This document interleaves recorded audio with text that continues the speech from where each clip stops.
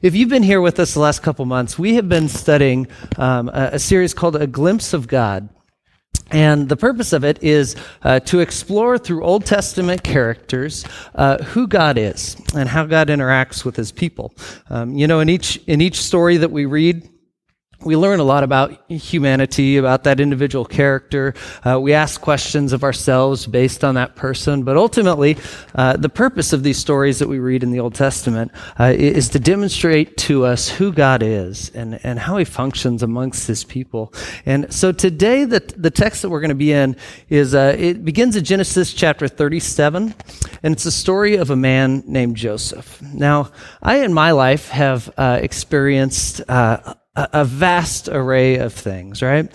From God's incredible blessings, having grown up in a family with two parents that loved us dearly, having opportunity to go to college and travel the world over the years. I feel so blessed by God in so many ways, and yet experienced real challenges in life. I think like all of us, right? Betrayal and hardship. In the story today, Joseph is going to be betrayed by his brothers, by his family. And, I've experienced that. I remember one time I was probably, was I 12 or 13 or something? And we were on a road trip, like down to Texas, I think. And my brother and I got in a fight, and he was sitting behind me in the van, and he punched me in the face. And I had braces at the time. And so after I had pulled my lip off of, my braces, my mom jumped in between, and I didn't even get to hit him back. And my whole life, I've wondered who betrayed me more, my brother or my mom in that, situation. So we've all experienced betrayal. We've all experienced good things in life, right? But I don't think any of it scratches the surface of this man Joseph, the highs and the lows and the experiences that he had. So the challenge we face this morning is we have 14 chapters to cover. So here's how I want to do it.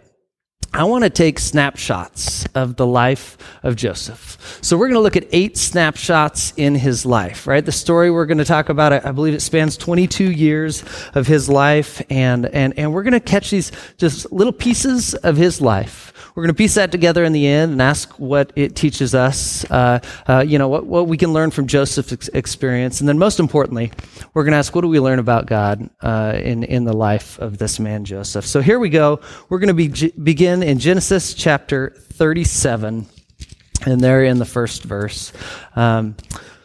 If you were here a few weeks ago, you heard Jake Deanhill speak on Jacob, and Jake spoke on himself. Yes, he was really proud of that. And so Jake spoke on Jacob, and this is going to tell the story of his children. Genesis chapter 37, verse 1. Jacob lived in the land where his father had stayed, the land of Canaan. Now, this is significant. God had made a promise to a man named Abraham. He said, I'll make you as numerous as sand on the seashore. He says, I'll bless you that you can be a blessing to all people. And he says, and I will give you a land. I will give you the land of Canaan. What's interesting, and maybe you've not noticed, is immediately Abraham and his descendants moved down to the land of Canaan. So as we approach the story of Jacob and this young man Joseph and his brothers, they are living in the land promised to them. Now, just a few of them, right? Just a number of people living there in Canaan, but they're living in this land that they had been promised, okay? So this is the account of Jacob's family line. Joseph, a young man of 17, was tending the flocks with his brothers, the sons of Bilhah and the sons of Zilpah, his father's wives. Those are stepmothers, and they have terrible names. You can feel bad for them if you want. And he brought their father a bad report about them. Now, Israel loved Joseph more than any of his other sons because he had been born to him in his old age, and he made an ornate robe for him. So this sets the stage for our story. A man named Joseph, who is his father's favorite. Of his 12 sons, his father Jacob loves Joseph the most. Now, Joseph has come back to his father with a report about his brothers who are tending the herds out in the fields, who are working the fields that they own. And he comes back with this bad report. His father recognizes in him leadership ability, right? He recognizes something special about Joseph, or he loves him most, for whatever reason, he gives him this ornate robe. And if you grew up knowing Bible stories, you've seen the technicolored coat and the coat of many colors, and you've seen Broadway productions or cartoons about this story, Joseph, and you've always looked at his coat and said, that's really ugly. I would not want to wear that coat, right? That's what we've all thought when we watched those films. But what's happening here, especially, and it's important to understand what's happening. You see, his father has placed him in charge. Instead of doing the back-breaking work in the field, his father has said, you will wear the fancy coat and you will be the overseer of your brothers. You will be the one to go between me and them. You'll watch over them. You'll report back to me. You can wear a beautiful coat because you won't be doing the back-breaking work in the field. So Joseph is fulfilling the role that his father has placed him in. Our first snapshot of Joseph is that he is favored by his father. Right? We continue in verse 4. When his brothers saw that their father loved him more than any of them, they hated him and could not speak a kind word to him. Joseph had a dream, and when he told it to his brothers, they hated him all the more. He said to them, listen to this dream I had. We were binding sheaves of grain out in the field when suddenly a sheaf rose up and stood upright. Well, your sheaves gathered around mine and bowed down to it. His brother said to him, do you intend to reign over us? Will you actually rule us? And they hated him all the more because of his dream and what he had said. So Joseph, he is favored by his father, and he is hated by his brothers. And maybe some of it for good reason. If you have a dream like that as a teenager, don't tell your brothers about it. It's going to make them mad, right? So maybe there's a little arrogance in here. I don't know what's going on with Joseph, but he has this dream and he chooses to tell his brothers, I think I will always rule over you. And they hate him all the more. So the story that seems so blessed and so good in his father's household will soon take a turn for the worse. We'll jump forward to the end of verse 17, chapter 37, verse 17, and it says, so Joseph went after his brothers, and he found them near Dothan. His father has again sent him out to look over what's happening. Verse 18, but they saw him in the distance, and before he reached them, they plotted to kill him. Here comes that dreamer, they said to each other. Come now, let us throw him into one of these cisterns and say that a ferocious animal devoured him. Then we'll see what comes of his dreams. When Reuben heard this, he tried to rescue him from their hands. Let's not take his life, he says. Don't shed any blood. Throw him into the cistern here in the wilderness, but don't lay a hand on him. Reuben said this to rescue him from them and to take him back to his father. So when Joseph came to his brothers, they stripped him of his robe, the ornate robe that he was wearing. And they took him and they threw him into the cistern. The cistern was empty. There was no water in it. As they sat down to eat their meal, they looked up and they saw a caravan of Ishmaelites coming from Gilead. Their camels were loaded with spices, balm, and myrrh, and they were on their way to take them to Egypt. Judah said to his brothers, what will we gain if we kill our brother and cover up his blood? Come, let's sell him to the Ishmaelites and not lay a hand on him. After all, he is our brother, our own flesh and blood. His brothers agreed. So when the Midianite merchants came by, the brothers pulled Joseph out of the cistern and sold him for 20 shekels of silver to the Ishmaelites, who took him to Egypt. So Joseph, from the highest in his family amongst his brothers, to now a slave. He's favored by his father, but hated by his brothers, and finds himself sold for silver. You know, one of the brothers said, hey, what will we gain if we just kill the guy or if we just get rid of him, right? And so you might be curious, what did they gain? They gained about 3 months' wages at like a $10 or $15 an hour wage. Like, they did not gain much. Split between the brothers, they gained like a week's pay, right? They gain almost nothing, but their hate has driven them to a point where all they can think to do is get rid of this brother who is so loved by their father. So Joseph finds himself on what must have been a treacherous and terrifying journey down to Egypt. As he's surrounded by other slaves, we don't know all the details of the story, but we know he's not treated well. We know he's not greeted well when he arrives in Egypt. From the highest in his family to the lowest of lows, Joseph finds himself in a market up for sale in Egypt. The story continues. We'll pick it back up in chapter 39, verse 1. Joseph has been favored by his father, hated by his brothers, now sold for silver. 39, verse 1. Now Joseph had been taken to Egypt. Potiphar, an Egyptian who was one of Pharaoh's officials, the captain of the guard, bought him from the Ishmaelites who had taken him there. The Lord was with Joseph, so he prospered, and he lived in the house of his Egyptian master. When his master saw that the Lord was with him, and that the Lord gave him success in everything he did, Joseph found favor in his eyes and became his attendant. Potiphar put him in charge of his household and entrusted to his care everything that he owned. So here's what we learn about Joseph in this text. He's blessed by God. Even the most devastating of circumstances in his life, even the most devastating turn of events in life, will not squelch the powerful work that God intends to do in Joseph's life. You know, I find myself wanting to resonate in that story, wanting to say that so when we face struggles and trials in life, trust in God because he is working out something beautiful. And I think that's very true, and I also think that can be very trite. I know what it can be like to be in hard times, to feel broken and to cry out to God. You know, we balance texts like the story of Joseph, who, you know, anything he touches turns to gold. That's not true. That's actually a fairy tale and not a biblical thing.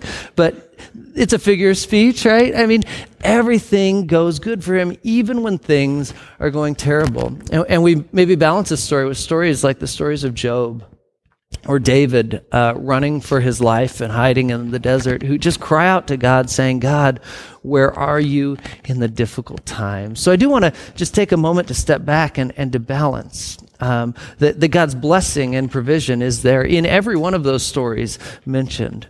But we have to be careful when we look at stories like Joseph's, not to gloss over the very real hurt and the very real struggle that exists in our lives and the lives of others that existed in Joseph's.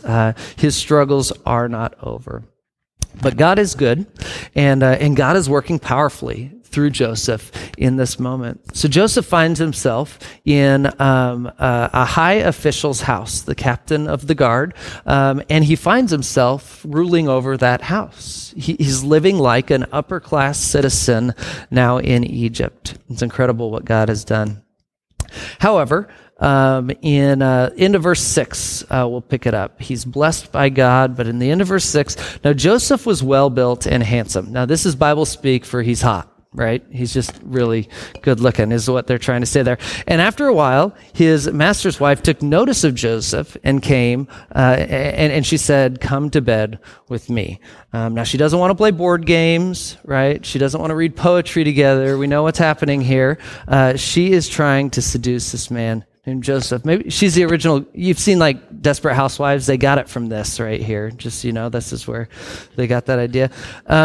So in verse 8, but he refused, right? He refuses her request. With me in charge, he told her, my master does not concern himself with anything in the house. Everything he owns, he's entrusted to my care. No one is greater in the house than I. My master has withheld nothing from me except for you, because you are his wife. How then could I do such a wicked thing and sin against God? And though she spoke to Joseph day after day, he refused to go to bed with her or even be with her. One day, he went into the house to attend to his duties, and none of the household servants were inside. She caught him by his cloak and said, come to bed with me. But he left his cloak in her hand, and he ran out of the house.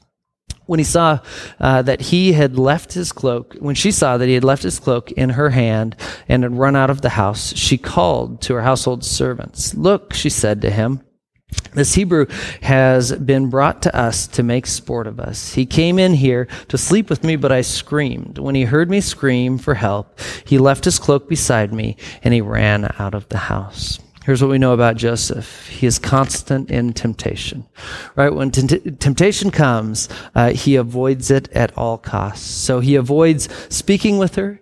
He avoids being with her, and when trapped, he runs away from the situation. And let me just say, I think Joseph sets a good example for us, particularly on the subject of sexual sin and temptation, but maybe in many different aspects of temptation in our lives. Joseph knows that distance is important. right? Joseph knows that to keep her and the situation at arm's length will be the best way to avoid temptation. And when it comes knocking at his door again, when he's faced with that temptation in a moment, he knows the best thing he can do is to run away. For guys in the room who want to relate to Joseph, I know, we're good-looking guys, and right. There's all this temptation in life, yeah, right. But he sets an example for us, one that I think is really important. Our pride says I can handle it, right? Our pride says when temptation comes, I just stand up to it. Joseph sets an important example. He runs away from it. And the fascinating thing about the way the story plays out is that though he runs away and does what's right, though he maintains his constancy, he remains constant in temptation, the story turns bad for him. Because Potiphar's wife, rejected for the last time, makes up a story. Some of your translation might say that he's tried to rape me, right? She accuses him of assaulting, of attacking her. And in verse 19, when his story heard this story that his wife had told him, he said, "This is how your slave treated me." He burned with anger. And Joseph's master took him and put him in prison, the place where the king's prisoners were confined.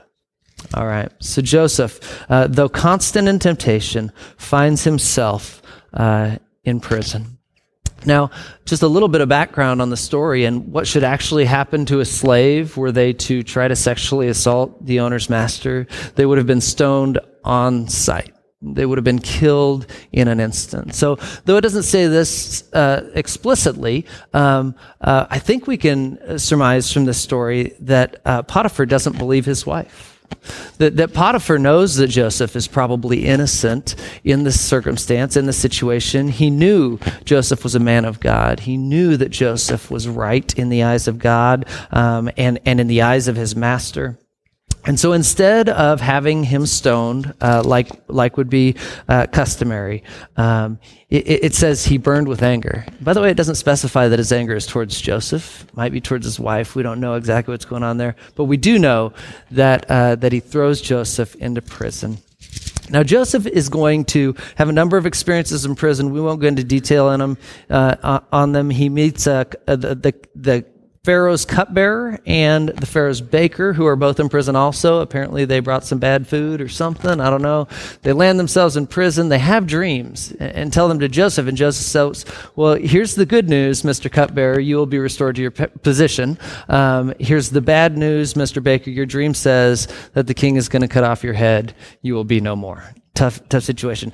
As it turns out, the story plays out exactly as Joseph has interpreted the dream. Joseph says to that cupbearer, he says, hey, when you get back to Pharaoh, tell him about me. But the cupbearer forgets. And so in another turn of bad luck or bad circumstance, Joseph finds himself in prison for the next 2 years. For 2 years of his life, he finds himself imprisoned for something he did not do, for a false charge against him. And I can only imagine what he's thinking and asking of God right now. You'll notice it in the story of Joseph. He never hears a direct word from God. You know how when we read through Scripture or read through the Old Testament, it seems like God's just always talking to people? Well, a couple things to consider there. First of all, we hear these explicit, incredible, amazing stories, these iconic stories where God does speak to people. But think about the millions of Israelites that are not hearing the audible voice of God. And in a story like Joseph, one of the most faithful and incredible men that we'll read about in Scripture, he never gets to hear that voice. And I wonder, for 2 years sitting in prison, what it feels like to be falsely accused, abandoned by your brothers, your own family, and now in prison for a charge that's not true, waiting desperately on the God that he trusts, on the God that he desires to call him up out of this circumstance, knowing that the cupbearer has forgotten him, his brothers are trying to forget him. Life must have seemed quite bleak in this moment. But his story doesn't end in prison.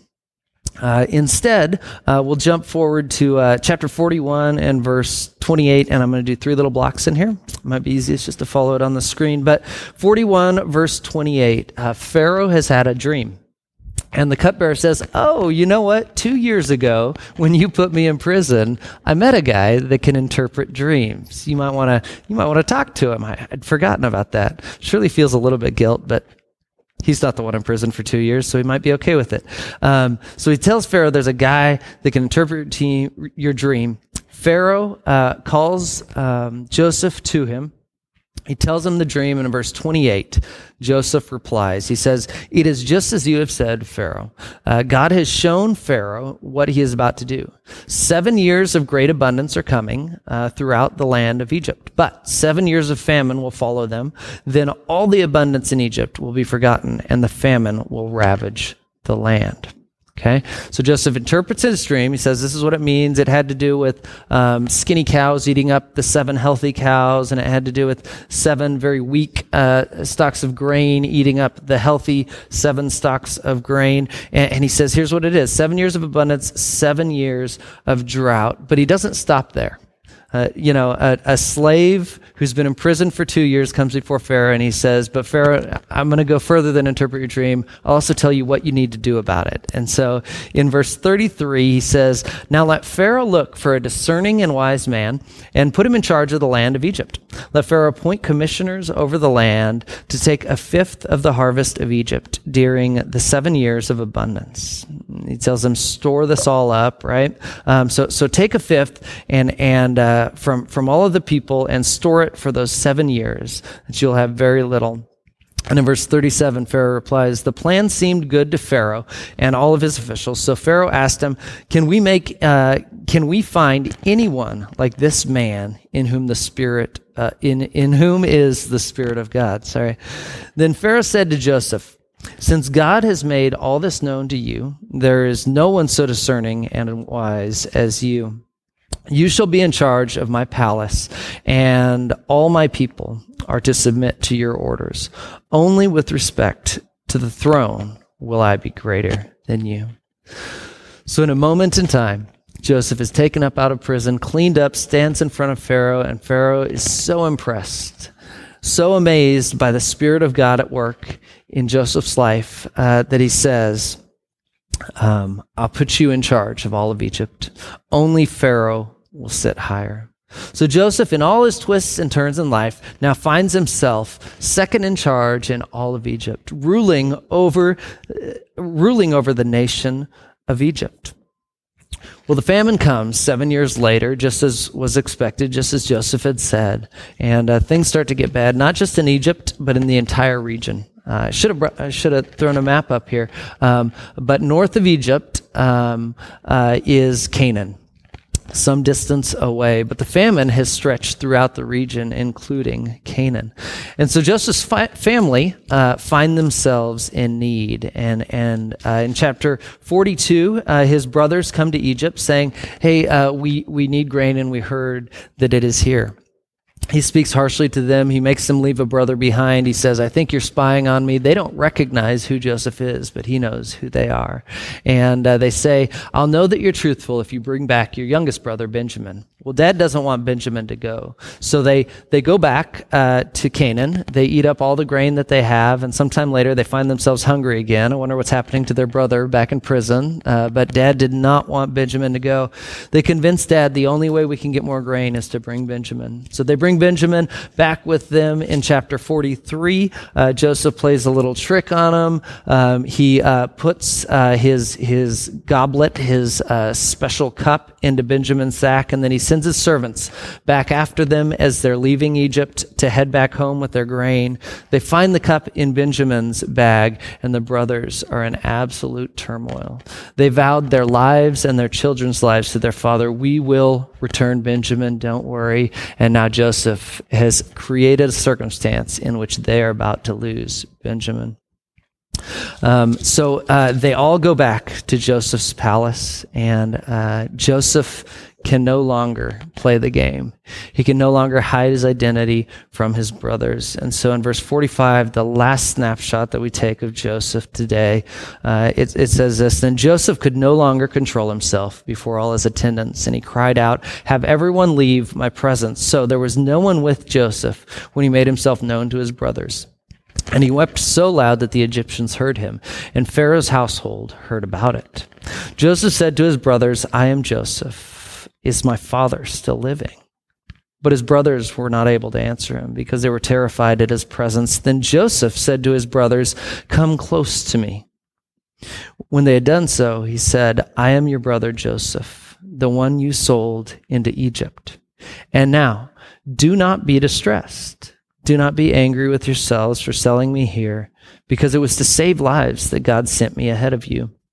For 2 years now, there has been a famine in the land, and for the next 5 years, there will be no plowing and reaping. But God sent me ahead of you to preserve for you a remnant on earth and to save your lives by a great deliverance." The last snapshot of Joseph that we get today: an agent of salvation and reconciliation. Salvation, that is, he will save his family. Reconciliation, that is, he will bring back into right relationship the severed relationships with his brothers. Severed for very good reasons. And well, retaliation could just as easily be the end of the story. It's not. It's reconciliation. It's a desire for right relationship to be restored between him and his brothers. Can you imagine them in this moment?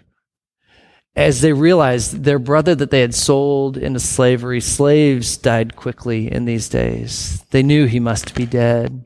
They come face to face with Joseph, who is now ruling over all of Egypt, and he says, "It's me, the one that you sold into slavery," and they fall on their faces in tears, absolutely terrified about what is about to happen, what should happen in this very moment. Can you imagine, were this any movie made in Hollywood, what happens in this moment? It is not what happens in this story, right?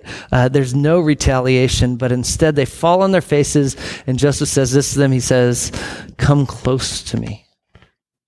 He invites them in, and he says, "Don't be distressed, because at your very worst, God was at his very best to bring about something far beyond what we could have imagined." And so we ask ourselves, so what do we take from this today? What do we learn from this? Well, in the life of Joseph, we learn that trust in God. We learn that forgiveness and reconciliation are to be central to who we are as followers of God. We learn that through Joseph's life. We learn some things not to do through the lives of his brothers, like sell your siblings into slavery, things like that. Those are very bad things to do. But ultimately, we said today, we'd ask the question, what do we learn about God in this text? Now, God the Father, we see his perseverance. We see that God is working out a plan beyond what his people can see, right? We see that behind the scenes, unbeknownst to everyone else, God has a much grander plan than anyone else could have dreamed up. But ultimately, that's not the primary lesson I want to learn about God today. The primary lesson I want to learn is in God the Son, in Jesus, in his life, death, and sacrifice. You see, I think Joseph's life is a beautiful foreshadowing of what Jesus is about to do. So look at this list with me.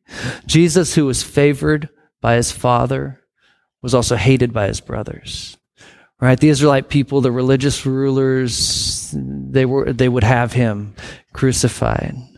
He was sold for silver, betrayed by one of his closest for a small bag of silver. But he was blessed by God, and God was at work in him, through him. He was constant in his temptation, right? 30 days in the desert, and he remained faithful. He was imprisoned, and he was beaten, and he was mistreated by many. Yet God has placed him in charge of his people. And in the end, in his death and in his resurrection, he is an agent of salvation and of reconciliation.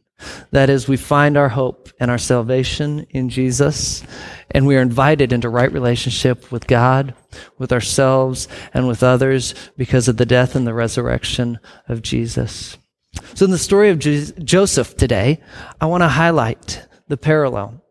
The story of what God has done for all humanity. Well, Joseph saved his 12 brothers and his fathers and his household. God has written this grand story in which Jesus, who would be mistreated and hated, beaten, crucified, Jesus would be the hope of salvation and reconciliation in our lives.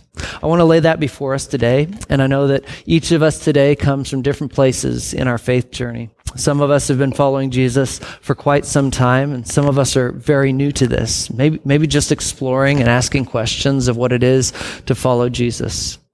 For those of us that have asked Jesus to be our Savior, our salvation, today is a day to reflect on his love and his goodness. This week is a time to process and to explore how God is at work in much vaster ways than I could even imagine in my life, how he has written for us this beautiful plan of salvation and of hope and invited us into new life. And for those of us today that are just exploring who this Jesus is and what it means to follow him, I want to invite you to consider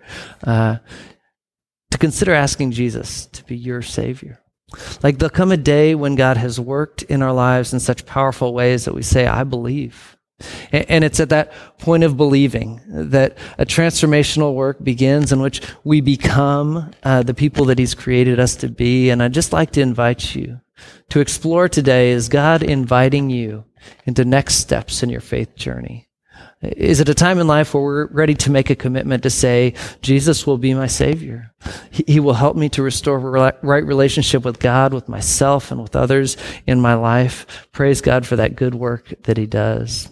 If today is a day that you want to take a next step or just want to ask questions of what next steps might look like, I want to invite you just after service today, while we're having conversation, take a moment and let's chat about that. Let's pray together about that, and let's consider what it means to take a next step in this story of God's good work in our lives and in this world around us.